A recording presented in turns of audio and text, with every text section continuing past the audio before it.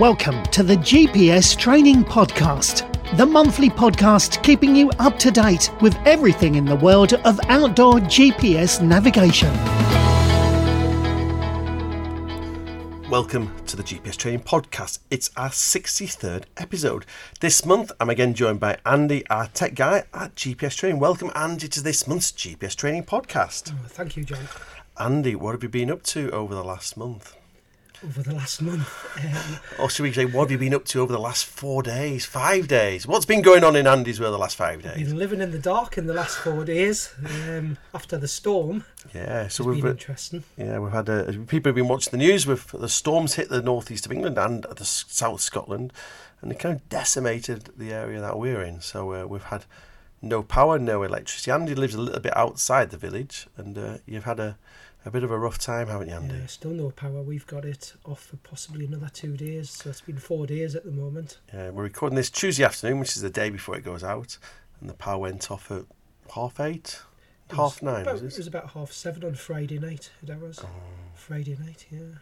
It's not good, is it? It's not good. Yeah, but prior to that, I've been doing lots of training runs, trail running runs on a weekend, testing out my Garmin and some other equipment for an event I'm doing. Which is the Spine Challenger race. Montane Spine Challenger in June next year. Excellent. We got 1 minute 20 seconds in, Andy, before you mentioned it. Got to get a plug in. So you've been busy. You haven't been doing much training because you can't have a shower, man, can you, at the moment? Not this weekend, but prior to that, I've been out every weekend on long training runs. Excellent. Very good. So in this month's GPS Training Podcast, as it's now turning dark, shortly after 4 o'clock, we talked to Andy with regards to walking in the dark. What are the things that may help you with this? Then we're going to discuss stock. So with so many units going out of stock running to Christmas, and we're going to be out of stock in January, we're just going to discuss some of the various options and reasons why. Then we're going to look at the big software update that has just come out for the Garmin GPS Map 66, 86 series and Montana 700 series. Then finally we have Andy's top tips, some of the questions you, the listeners, have been asking over the past month. So, without further ado, let's get on with today's GPS Training Podcast. So then, Andy, because you're getting ready for the Spine race, as we just already discussed, you've been doing some night walking, nights are drawing in, and yeah, is your train going well, first of all? Are you pleased with the way it's going? Yeah, no, pretty happy with how it's going. We're just starting to gradually ramp up the distances and the sort of terrain that we go on, trying to get a bit hillier as we go on, just so I'm used to those long distances over basically hilly terrain. And I suppose at this time of year, you're going to always hit the dark, aren't you? Because that's whatever time you go out, it's going to be dark either when you start or when you finish. Really. I'm not normally a morning person, but just trying to squeeze the training in amongst family, even on a weekend. I've sort of been getting up at 6 in the morning, going out at 6 in the morning when it's still dark. But I've started doing some evening runs, just short runs initially, just to get used to using the equipment in the dark, because I'm going to have to navigate on the Montane in the dark. So that's been using your head torch at night time. I know Andy gets his running kit on in the office at night to go to a run straight after work, don't you? So yeah. With your head torch on, so that's brilliant. So what are the things? So let's think about navigating with a GPS unit. We're tying a number of things here.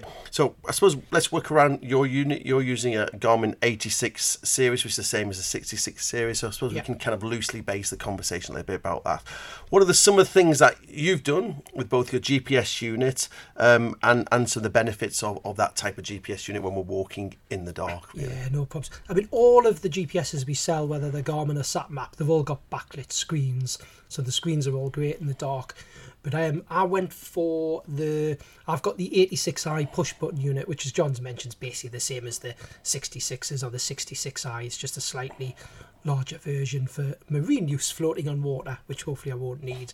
But it's really the buttons that I like on it. If I start with sort of navigating in the dark, it's the first unit I've had where the buttons are actually backlit. So there's a little light shining through the buttons, and because the buttons are marked with what they do on the 66 or the 86 eyes, it just helps you a bit in the dark that you have got those backlit buttons. It's a key feature once you start using a unit with backlit buttons, because the previous model, no, your 64, 62s, they were just solid buttons, weren't they? They didn't have the backlit on the back. I'm pretty sure this is the first unit I've ever used with backlit buttons. So yeah, I mean, great. And I mean, I went for the push button unit just because I'm out in all weathers. I mean, typical Northumberland, or you could say a lot of the UK, but I'm out in all weathers, and it's just the fact I've got buttons rather than, it's my preference over the touchscreen, because I know it doesn't matter if the unit's covered in water, press the buttons fine. And it's a little bit slimmer than the bigger touchscreen units we do, so I've got to think of size and weight when I'm trail running for how I'm going to carry it. But the other thing I was amazed with, it's the first time really I've done night navigation for years, and it was the backlit on the screen. I couldn't quite get my head around it. I don't know if this makes sense, but I automatically thought that you've got a backlight setting on all of the Garmin's where you can have it at sort of virtually 0%, 10% or really high. And I don't know why, I just assumed in the dark you would put the backlight up really high. What I've found is backlight down to 10%, the way it works in the dark is just great. So one, you're not using as much battery because the backlight's right down, but it's absolutely spot on. You don't have that backlight up high in the dark. Yeah, so the thing I learned when I started doing night walking is actually, as you say, you kind of think, oh, it's going to be around 50, 70%, but actually it's just far too bright, so you can't see it. And I mean, at 10% is absolutely ideal, isn't it, really? It was a strange one. I mean, I know with the Garmin's that have the trans-reflective screens, when it's lovely bright sunlight, you have the backlight right down because the sunlight brings the screen to life. So again, I just thought, well, dark, you put the backlight up. All I think is about the backlight now going up is when it's a dull day and you haven't got the sun out and it's not night time, is the only time you're probably going to put the backlight up. I totally understand where you come from, because for me, I kind of think myself is, naturally before I started night walking is, you kind of thought, I want the brightest of everything. I want the brightest head torch, I want the brightest GPS screen, and that mentally you kind of thought, because actually that's the way you've judged it. But actually when you start doing night navigation, you realise that actually you want everything as dim as possible that you can see it, because otherwise your eyes suddenly shrink down, the pupils shrink if you've got something bright, and you want to keep your pupils as natural, so you want to see what's around you even outside your head torch view. So the way to do that is bring your contrast down on your GPS unit so it's as dull as possible, and also on your head torch. People, we move on to head torch, people think you want the brightest head torch ever, but you want it quite dim, as long as you can see where you're going, conserve battery life, and also you can see the landscape around you, you can see the mountain tops, you can see the lie of that path, and it's this false people think, well, we want the brightest possible. Actually, you want the dimmest you can potentially get away with, don't you? And I think that's exactly the same with the screen. 10% screen is perfect, isn't it? So going back to the unit then, in a nutshell, the 66 series or the 86 series, backlit screen only needs to be 10%, great in the night, and just the backlit buttons. And I found it great because you don't want, getting a map out in the dark and trying to fumble around with a map is not great. GPS is great for the nighttime navigation. Excellent. Head torches, we just mentioned them briefly then. So, Head Torch King Andy, come on. So, I bet you've been using the last few days wandering around your house at night. Yeah, so the head torch has been used a lot in the house the last few days, but we sell a great range of head torches now. So, I mean, I spend a fortune. I buy all my toys from work. Just lucky that we've got all this equipment at work. But we've got a new range of silver head torches, and one of the silver head torches is called the Trail Runner series. So I thought, well, I'm trail running, let's look at the features and benefits of the Trail Runner. How's that going to help me? And the one I went for was the Trail Runner Free. They do a Trail Runner Free H that also has a rechargeable battery. The one I've got just takes 3 AAA batteries, even though I could buy that rechargeable battery. But I think the reason I went for it, what I liked, there's a couple of things really. Weight, I don't like anything too heavy on my head. And what was interesting about it's the first head torch I've come across, there may be other ones out there that work this way, with the Silver Trail Runner series, you don't have to have the batteries on the back of your head, which obviously take up a bit of weight. It comes with an extension cable on the Trail Runner ones that allows you, if you've got a pocket inside, I know it depends what you're wearing, but in the cold nights I am normally wearing a jacket with a pocket, I can drop the battery inside that pocket, so I've only got the weight of the torch. And that will also conserve the battery life as well by having it warm next to your body. So the battery's warm. So that was one reason I looked at the Silver Trail Runner series, because of that, because the weight, then it's only actually 55 grams, which is nothing without the battery. With the battery pack it is 120 grams, which is still fairly light. That was the first thing. I mean, we haven't even talked about lumens, of course. Brightness-wise, when you're trail running, I've sort of found that really you don't want to go any lower than a couple of hundred lumens. So the one I've got, the Trail Runner Free, is 400 lumens on the high setting, which is great. But I am finding, depends on the terrain, and sometimes when I'm on a bigger sort of path with not as many twists and turns, I find I can drop it down to the 200 lumen. So it was looking at something that had various settings, and it does actually have a 50 lumen setting. So if you just stop chatting or you're just walking slowly and you're not actually running, which I don't think I'm going to be running the whole of the Montane Spine Challenge in the dark, the 50 lumens is actually not bad. You think it would be too low, but actually when you're just walking at a slow pace, you can actually use it at the 50 lumens. That's what I do. When I wear a head torch every night when I walk the dog, so I go do my 10,000 steps every night, and I just bring my head torch. Once I turn off the street lights, I'm into the fields or into the countryside, I just turn mine down to the lowest setting, which must be 50, I think. I don't know, 50 or 100 anyway. I mean, it depends what you're doing really, to whether you know, if I'm trail running or off the beaten track, I do need to see that bit further ahead, so I then just knock it up. It's nice that you've got those different settings. Another interesting thing that I've not come across before on a head torch, I was just having a good look at the lamps earlier. There's actually 2 LED lamps on the silver head torch, and they've got this thing called intelligent light system on the silvers. And actually when you look at the 2 LEDs, a lot of head torches, it's just 2 LEDs to shine in the same direction. The way the silver works, especially for a trail runner, one of the beams is slightly angled automatically directly in front of you and the other one further away. I mean, you do have the normal tilt that you'd have on any head torch, to tilt it up or down, but it has this intelligent system. The idea is you're not having to move your head as much to look right down in front of your feet and ahead. It sort of does that for you with the twin beam system, which I found really good. And the one going forward must be a bit more precise, if that makes sense, where the one is a bit more, I don't know, the terminology is wide, I'm showing my hands out, wider, one in front of you, and then the other one's pointing a little bit more. Yeah, because loads of head torches seem to have twin beam, but they don't talk about one beam being at a slightly different angle, and I found that interesting. I found that really does work. I wasn't sure how I'd get on with it, so that was another reason. And I suppose the final one I looked at, well, actually, I've got 2, sorry, there's so many features, which when you look at it, IP rating's important. It's got an IPX5 rating, which, heavy rain, not a problem. And of course, I have to go out and run in heavy rain, unfortunately. When you're training, you can't just have weekends off because of the weather. I've got to get in there and do as much as I can. And when I actually do the challenge, I can't pick the weather at the end of the day. So good IP rating. I suppose the final thing, which you don't get on all the head torches, as long as I've got the battery still on my head and I haven't dropped it on an inside pocket, it has what they call a red LED safety light on the back. So when I'm running around the streets from where I live, not off the beaten track, and there could be cars coming round, it's actually got this quite bright red LED that you can turn on. And that flashes, does it, I think? Does it? Yeah, on the back, yeah. So you can be flash or solid, sorry. Right, okay. So it just had quite a few features that I really liked, you know. But as you know, we have some other head torches as well, just to confuse the matter. Go on, what are the other head torches, Andy? What are the benefits of the other ones? So I'm just going to make one other, because I was tied between 2 head torches, basically. We'll have a big range of torches, but I was looking at either the Silver Trail Runner Free, which is the one I got, I think we've got that round about the £68, £70 mark at the moment. The one with the rechargeable battery is £110. We have another product called the Nebo, and in the Nebo range of torches we've got one called the Nebo 1000 Flex. 1,000 lumens. That's 1,000 bright, lumens, isn't it? yeah.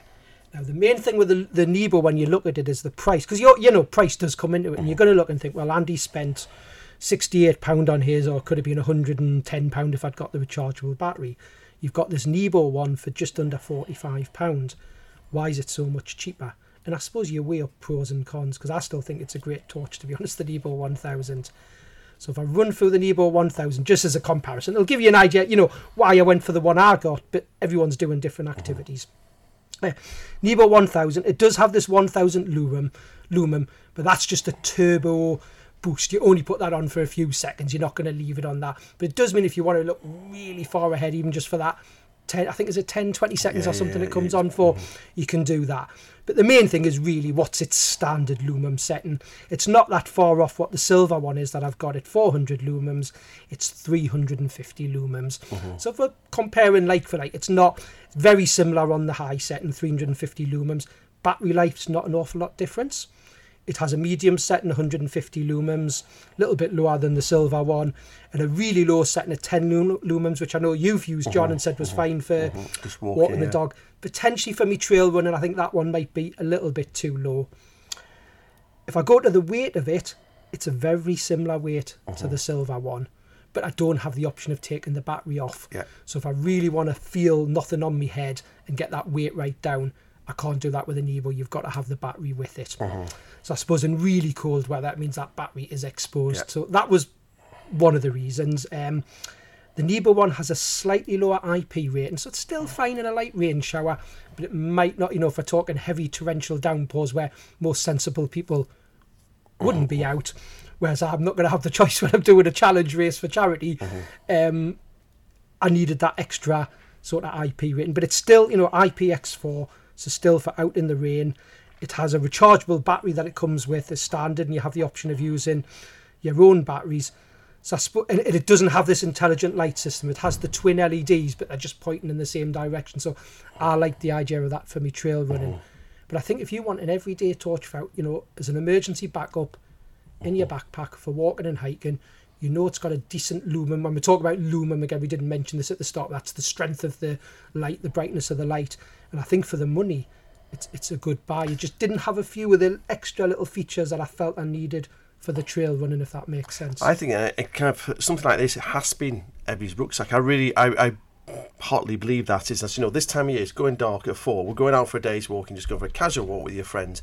More than likely, you're going to be caught out in the dark. We've got to be prepared. A head torch like that for 45 quid in your rucksack. You've got it there just in case, haven't you? It's absolutely perfect. Otherwise, you're going to be navigating with your mobile phone at 5 o'clock and you'll have no battery left. That's the reality of it, because we all have torch in our mobile phone. So something like that in your rucksack.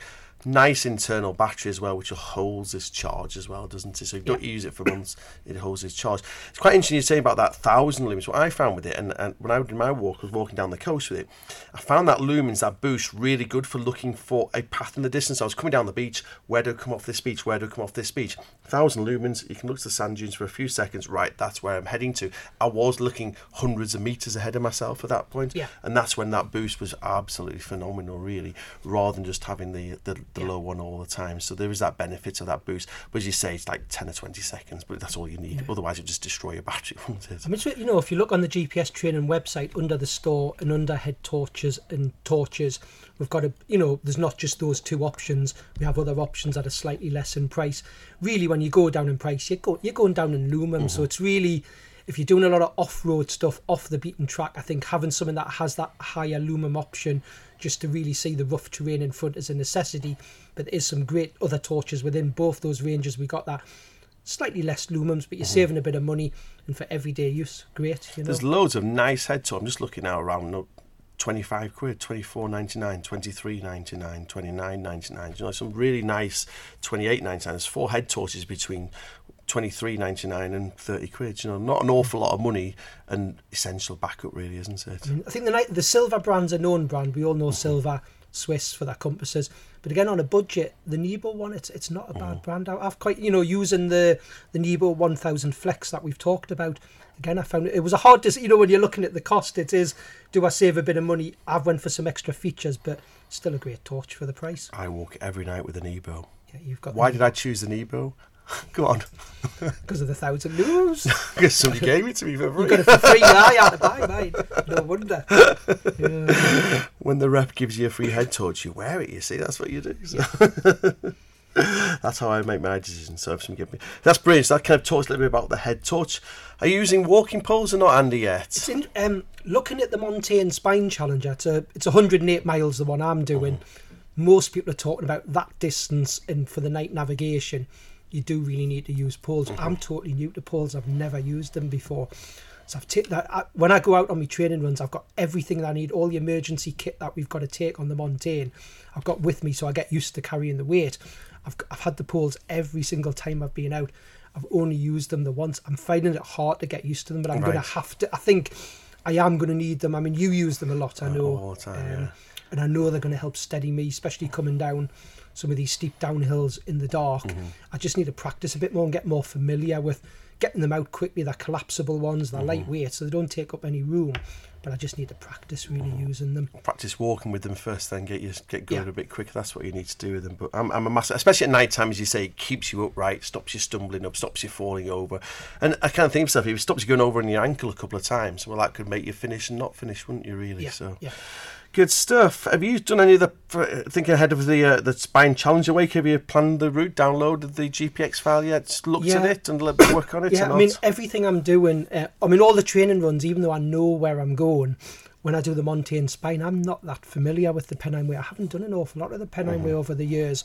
So what I'm doing now to practice, even for me training runs, even when in theory I should know where I'm going, I'm still creating the routes on either Garmin's Basecamp software, or I've been using our free Ordnance Survey Planner on the homepage of our website, just so I get used to following a route, what it's like when it's dark, you can't see the turn coming up, and using the GPS. And yes, the Montane Spine Challenger have given us the GPX files already to look at, but they have said obviously there could be changes. It's not until June next year, so I'll be re-downloading them, but I have had a look at them and try not to worry too much when I look at the elevation plots on them. Right. Are they tracks? Are they? They've done them as, they've split them into 3 tracks so that they load, but on a Garmin GPS, you have a stipulation of the number of points in a route or a track, and when it's long distance courses, routes, a track tends to work better. And I must admit, the Montane Spine Challenger team have been great, and they've done them as GPX tracks, and I've got them on my unit already to look at. We've had the safety officer on past podcasts, haven't we? I think you've been liaising a little bit. Yeah. So very good. Good stuff. Anything else we've not covered so far with your training that you've learned over the last few months, Andy, with the training? I think I've just got to really stick it and start pushing it. 108 mile in one go is something I've never done before. I've done long hikes, I've done I've done challenges before where it's been 30 miles, but 30 miles isn't 108 miles. So I think I've really just got to get my head down and keep it at the minute. It's been, it is fitting around family, and of course it is a dark time of year, so it's trying to get them squeezed in. But at least at the minute we're making sure every single Saturday or Sunday we're out doing the minute we're sort of getting up to the 20 miles now, and we're just going to start adding to the distances. And then I'm doing it for charities, as you know, so I've got to really, that's one of the driving forces that pushes you to do these sort of things. So what's your Just Giving page, Andy? Do you know what your Just Giving website is? I do, yes. So me Just Giving, and I'll tell you what charities I'm doing them for as well, if you don't mind. Just Giving, www.justgiving.com, and then it's /team, so TEAM, /Andy Air. My surname's A, Y for Yankee, R for Romeo, E for Echo, Spine Challenger. I should have probably made it a shorter one. So www.justgiving.com /team /Andy Air Spine Challenger. And I'm doing it for 2 charities that link in nicely together. Sadly, my next door neighbour passed away a couple of years ago of MS. She'd had MS for a lot of years, but she was in the mountain rescue. She was a team member of the mountain rescue for years, loved the outdoors. A husband who's going to actually help me on the Montane Spine as our driver if needed. He was in the mountain rescue for many years as well. So I'm actually doing it for 2 charities, the MS Research and Relief Fund, which are based in Northumberland, because of Anne's MS and all the help they gave her and her husband. And also what I think, especially the sort of stuff that we do every day and we're out in the outdoors, the Northumberland National Parks Mountain Rescue Team. Again, it links in nicely because Anne, my neighbour, was in the mountain rescue as well. So they do well out of us mountain rescue. So they're the 2. And we're out there in the outdoors all the time, and you don't realise what these guys do. They're all volunteers, having to fund that equipment and kit and that. So 2 great charities, so thank you for letting me have a little plug of those. And I'll put a link in the show notes as well, so if you didn't manage to catch that, I'll put a link in the show notes. Just have a look at the show notes and you'll be able to click on those. So if you want to find out more about the head torch that we just had on offer, just go to our website, which is gpstraining.co.uk. Click on GPS Store on the top menu bar, and then you'll see head torches and torches. The next thing on this month's GPS Training podcast is stock, a reoccurring theme. I'm starting to turn a bit of a bore about stock, but as we run up to Christmas, I keep saying this to so many people on the phone: if you see something you want, please buy it. Why is there a lack of stock? lack of chips. So we all know, read it in the news, and if you order a car now, you're waiting a year and a half, Andy, to buy it. Not that we ever buy new cars, but there's some terrible stories around, isn't there, of these chips that it's the chips that go in everything that we use these days, fridges, freezers, the lot. Exactly, and the supply chain just doesn't seem to be there as well, so we've all read about the various issues. And I'll be honest with you, I'm just going to read out what we are out of stock at the moment. It's absolutely phenomenal. Out of stock of Garmin eTrex 22X, 32X, eTrex 35T, Oregon 700, Garmin GPS Map 65, 65S, and Garmin GPS Map 66SR. So to be honest, that's about 50% of GPS units are currently out of stock. I know SatMap are out of stock at the moment as well. We've not got any of those in stock. So it's just amazing to see what an effect. It's absolutely, we just look around other retailers and just nobody has anything like it. It's just, we've not known anything like this before. I've never seen anything like it. So all I can say, if you want to buy as a present, please do buy while the stock.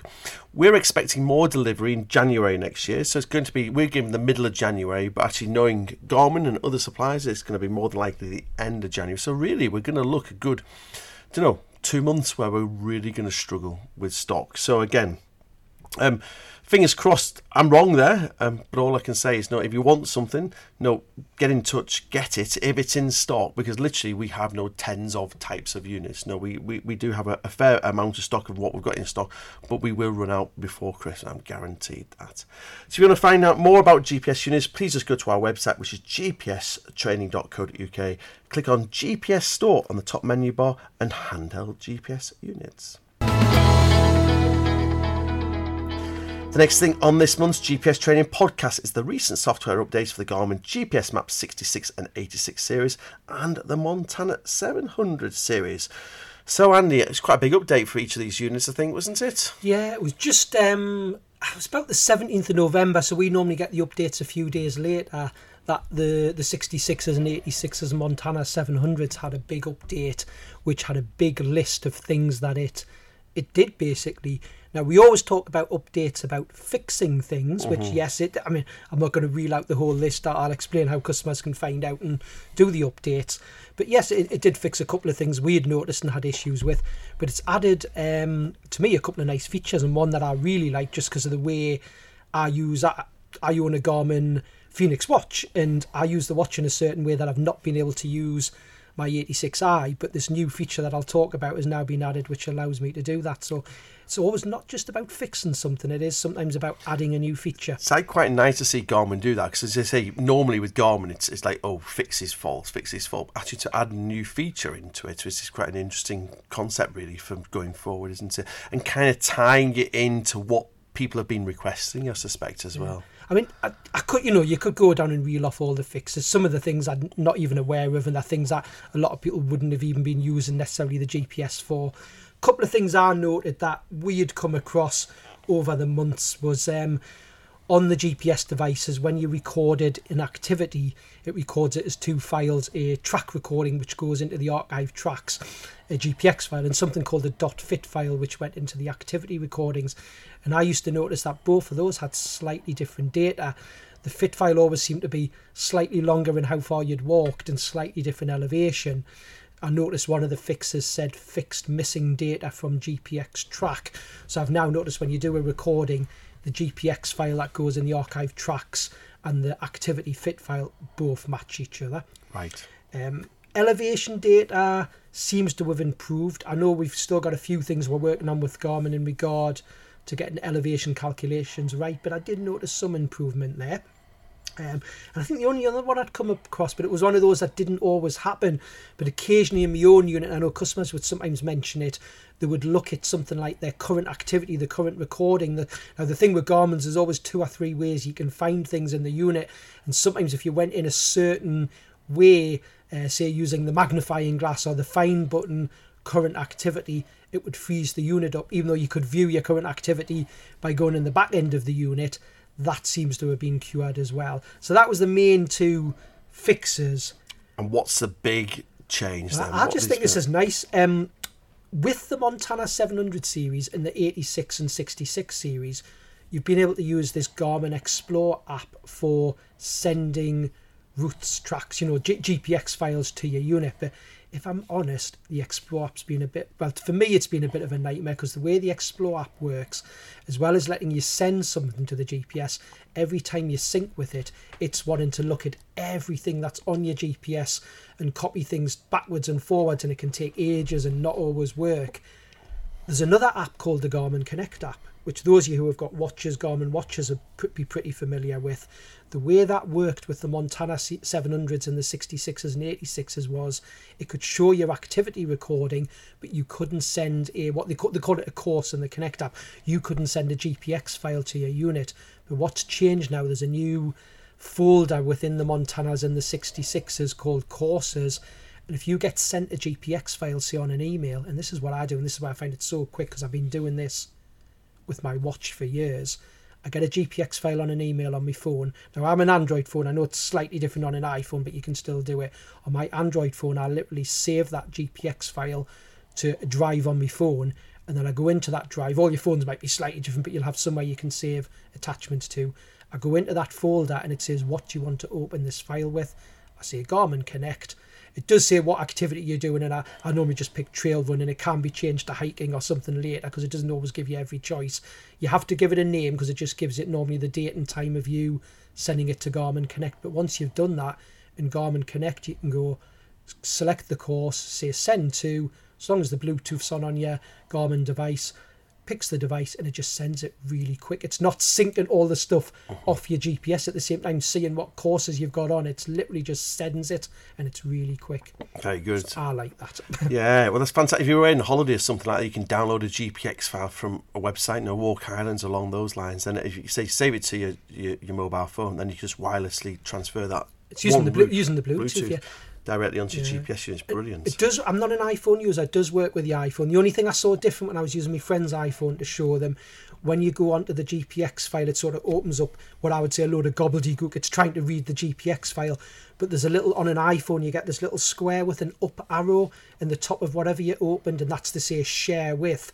And when you select that, you can then say share with Garmin Connect, and then it does the same thing. So, fantastic, yeah. Very good. Anything else in that update, or any other features that we've got in there? No, that was the main. Oh yes, actually there was one other I noticed. Sorry, I tell a lie. It's got this thing now where if you're navigating a track in the unit, you get an on course to tell you you're on the track, and then if you deviate off the track, but I did notice you had to be quite far off the track, it does give you an off course message. Now that's only on the tracks, because if everyone remembers from an earlier podcast, we discovered a way that if you go into your marine settings and turn on the route alarm in marine settings, you can have an alert when you go off course on a route. But they've added this thing for tracks if you go off course on a track. But at the minute, it seems to be automatic. There's no way you can turn it on or off. It just seems to be there. So if any of you have done this update, which we'll talk about how you do the update next, you might start getting alerts when you're navigating a track saying on course, off course, just like we do with the watch at the moment. Yeah, like we do with the watches. Yeah. So then, finally, you've kind of nicely brought. How do we update our Garmin GPS units to update this latest software? Yeah. So there's 3 ways you can do it. Those of you who are using Garmin Basecamp on a Windows computer, you can just, with the device connected to your computer, and once Basecamp's recognised it, there's a menu at the top that says Devices. When you click on there, check for software updates. Just follow the prompts. If you've got a Mac and you're using Basecamp, I have found there's an extra bit of software called Garmin Web Updater. If you literally just search on Safari, Garmin Web Updater, download it, it'll take you to a page where you get the option to download it for Windows or Mac, and then you open up the Web Updater, it'll do it. You can use that on a Windows computer instead of Basecamp as well. And the final one is Garmin Express Utility Program. That'll search for updates and download them. The only thing with Garmin Express, bear in mind, any of you who have got the European maps on your unit, you normally get prompted to say there's map updates, which can take absolutely ages, and if you haven't got enough memory on your unit, it can cause problems. So if you're using Garmin Express, I would recommend when it says updates found, you can say show me the updates. Don't select the map updates, just select the firmware updates. Fantastic, and that's nice. And software updates are very, very quick, aren't they? You're saying about the maps take ages, but the software ones are very, very quick. And then when you turn your unit on, it'll just say new update found. Do you want to install? Yes or no? And I should have said always make sure you've got a good charge in your unit or a good set of batteries in your unit before you send an update to it. Fantastic. So if you want to watch some video tutorials on how to update your GPS unit, please just sign into the GPS Training online resource. This is packed full of videos and top tips. Just go to our website, which is gpstraining.co.uk, and click on online resource on the top menu bar. The next thing on this month's GPS Training podcast is Andy's top tips.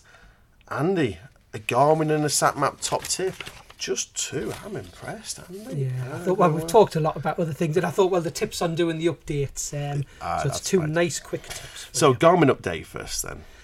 I've had a lot of, well, not a lot, because it's not something that happens very often, but I've had a few customers in the last, I'd say, month who have got Garmins with built-in batteries have just asked me what happens if a unit was to crash or freeze, because normally on any GPS unit we sell, we always say if you've had a problem with the unit and it's froze up, it can happen. Sometimes that it could be something you're doing, you've loaded a faulty GPX file, a corrupt GPX file, so it mightn't be a fault of the unit, but you need to be able to get that unit turned back on and then, you know, not use that file if that's what's caused the problem.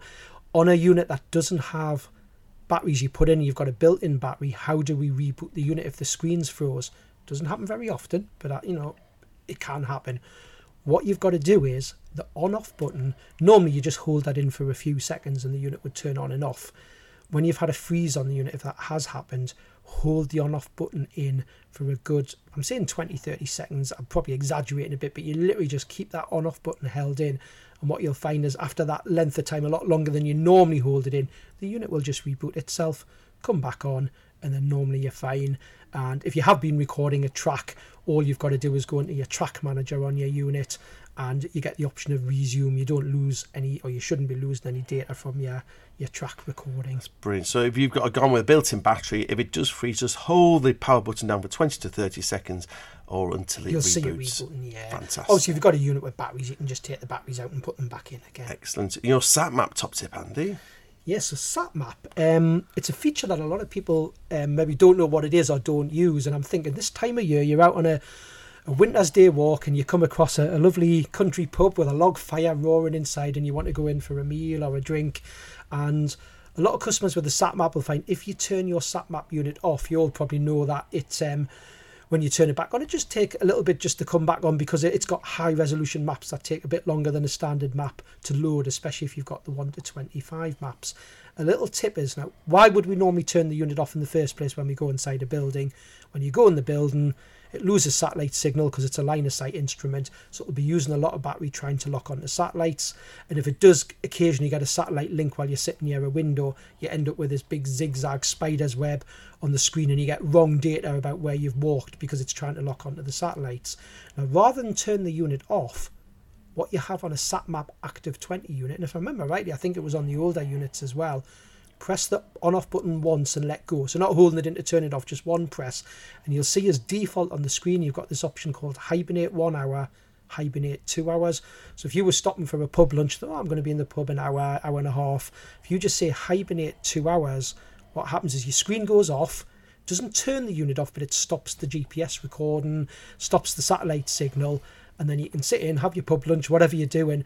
And when you come back out, it doesn't matter if it's before the 2 hours is up, you just touch the power button once. So it is a one single press of the power button, and that cancels the hibernate, and the unit's back on, gets a satellite signal really quick because it's not actually been totally shut down, and away you go on your walk again. Very good. Excellent. And you can change those in the settings, the defaults, can't you? Oh, yeah. So if you wanted it longer, if you're someone who's having a 3 hour pub lunch, if you went onto the main menu of your Active 20 and into settings, and one of the options is hibernate settings, you can change what those buttons do from the 1 to 2 hours to 45 minutes. You can go less, or you can go higher, 3 hours, 4 hours, so you can change what the buttons do. I've never had it, I don't tend to stop for more than 2 hours. So, and at the end of the day, after 2 hours, all that would happen is the screen would come back on. But I just think it's a nice feature. Rather than turning the unit off and then having to wait for it to boot up, just use the hibernate when you go inside. But bear in mind that when it's hibernated, it isn't recording, it hasn't got a satellite signal. So you need to make sure when you go outside, you get to go going. So when you come back out and it's and your screen's still off, you just power button one single press, don't have to hold it in, one single press, check the screens, come back on, and then just give it 20 seconds or so and it'll have a satellite signal and the recording will just start again. Brilliant. Fantastic. So how to hibernate your SatMap Active 20.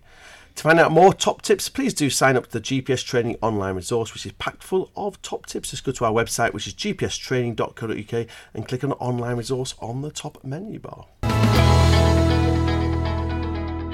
And finally, many thanks for listening to this month's GPS Training podcast. If there's anything you'd like us to cover in future episodes, please do get in touch and do give us a call, especially if you're thinking about buying a new outdoor GPS unit, and have a look at both our physical GPS training courses and also our webinars. Please just go to our website, which is gpstraining.co.uk, and click on GPS Training Courses.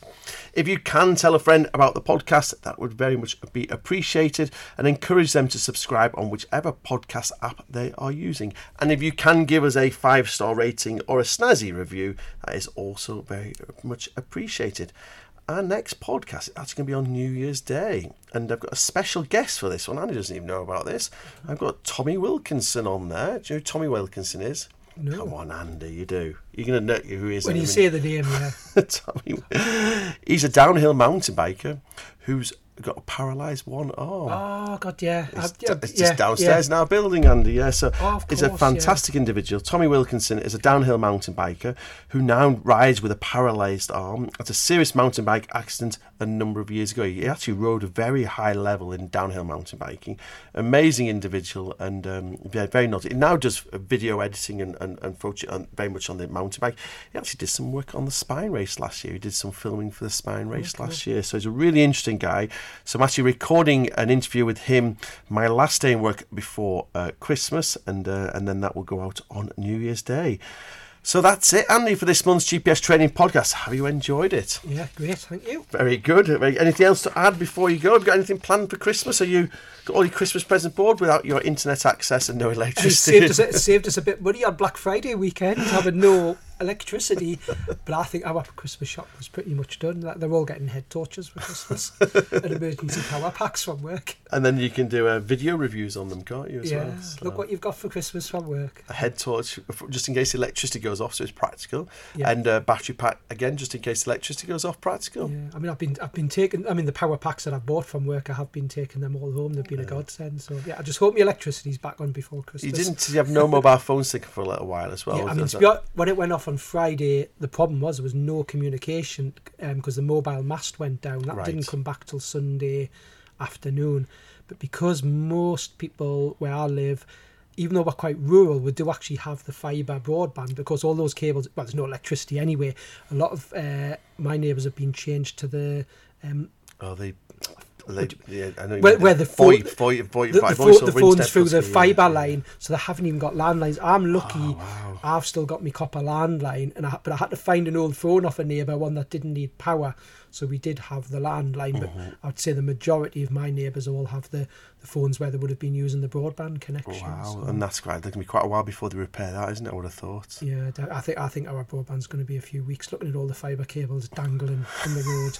But the thing is, the mobile, actually where we live, once the mobile mast's back up, which it is now, the mobile data is actually not that bad. Very good. It's actually quite good. Hope you get your money back off your broadband provider, Andy. Yeah, hopefully. We'll see. Anyway, thank you very much, everybody, for joining me on this latest GPS Training podcast. And if we don't speak to you before, all the best for Christmas and the New Year. Thanks for listening to the GPS Training Podcast, the monthly podcast keeping you up to date with everything in the world of outdoor GPS navigation.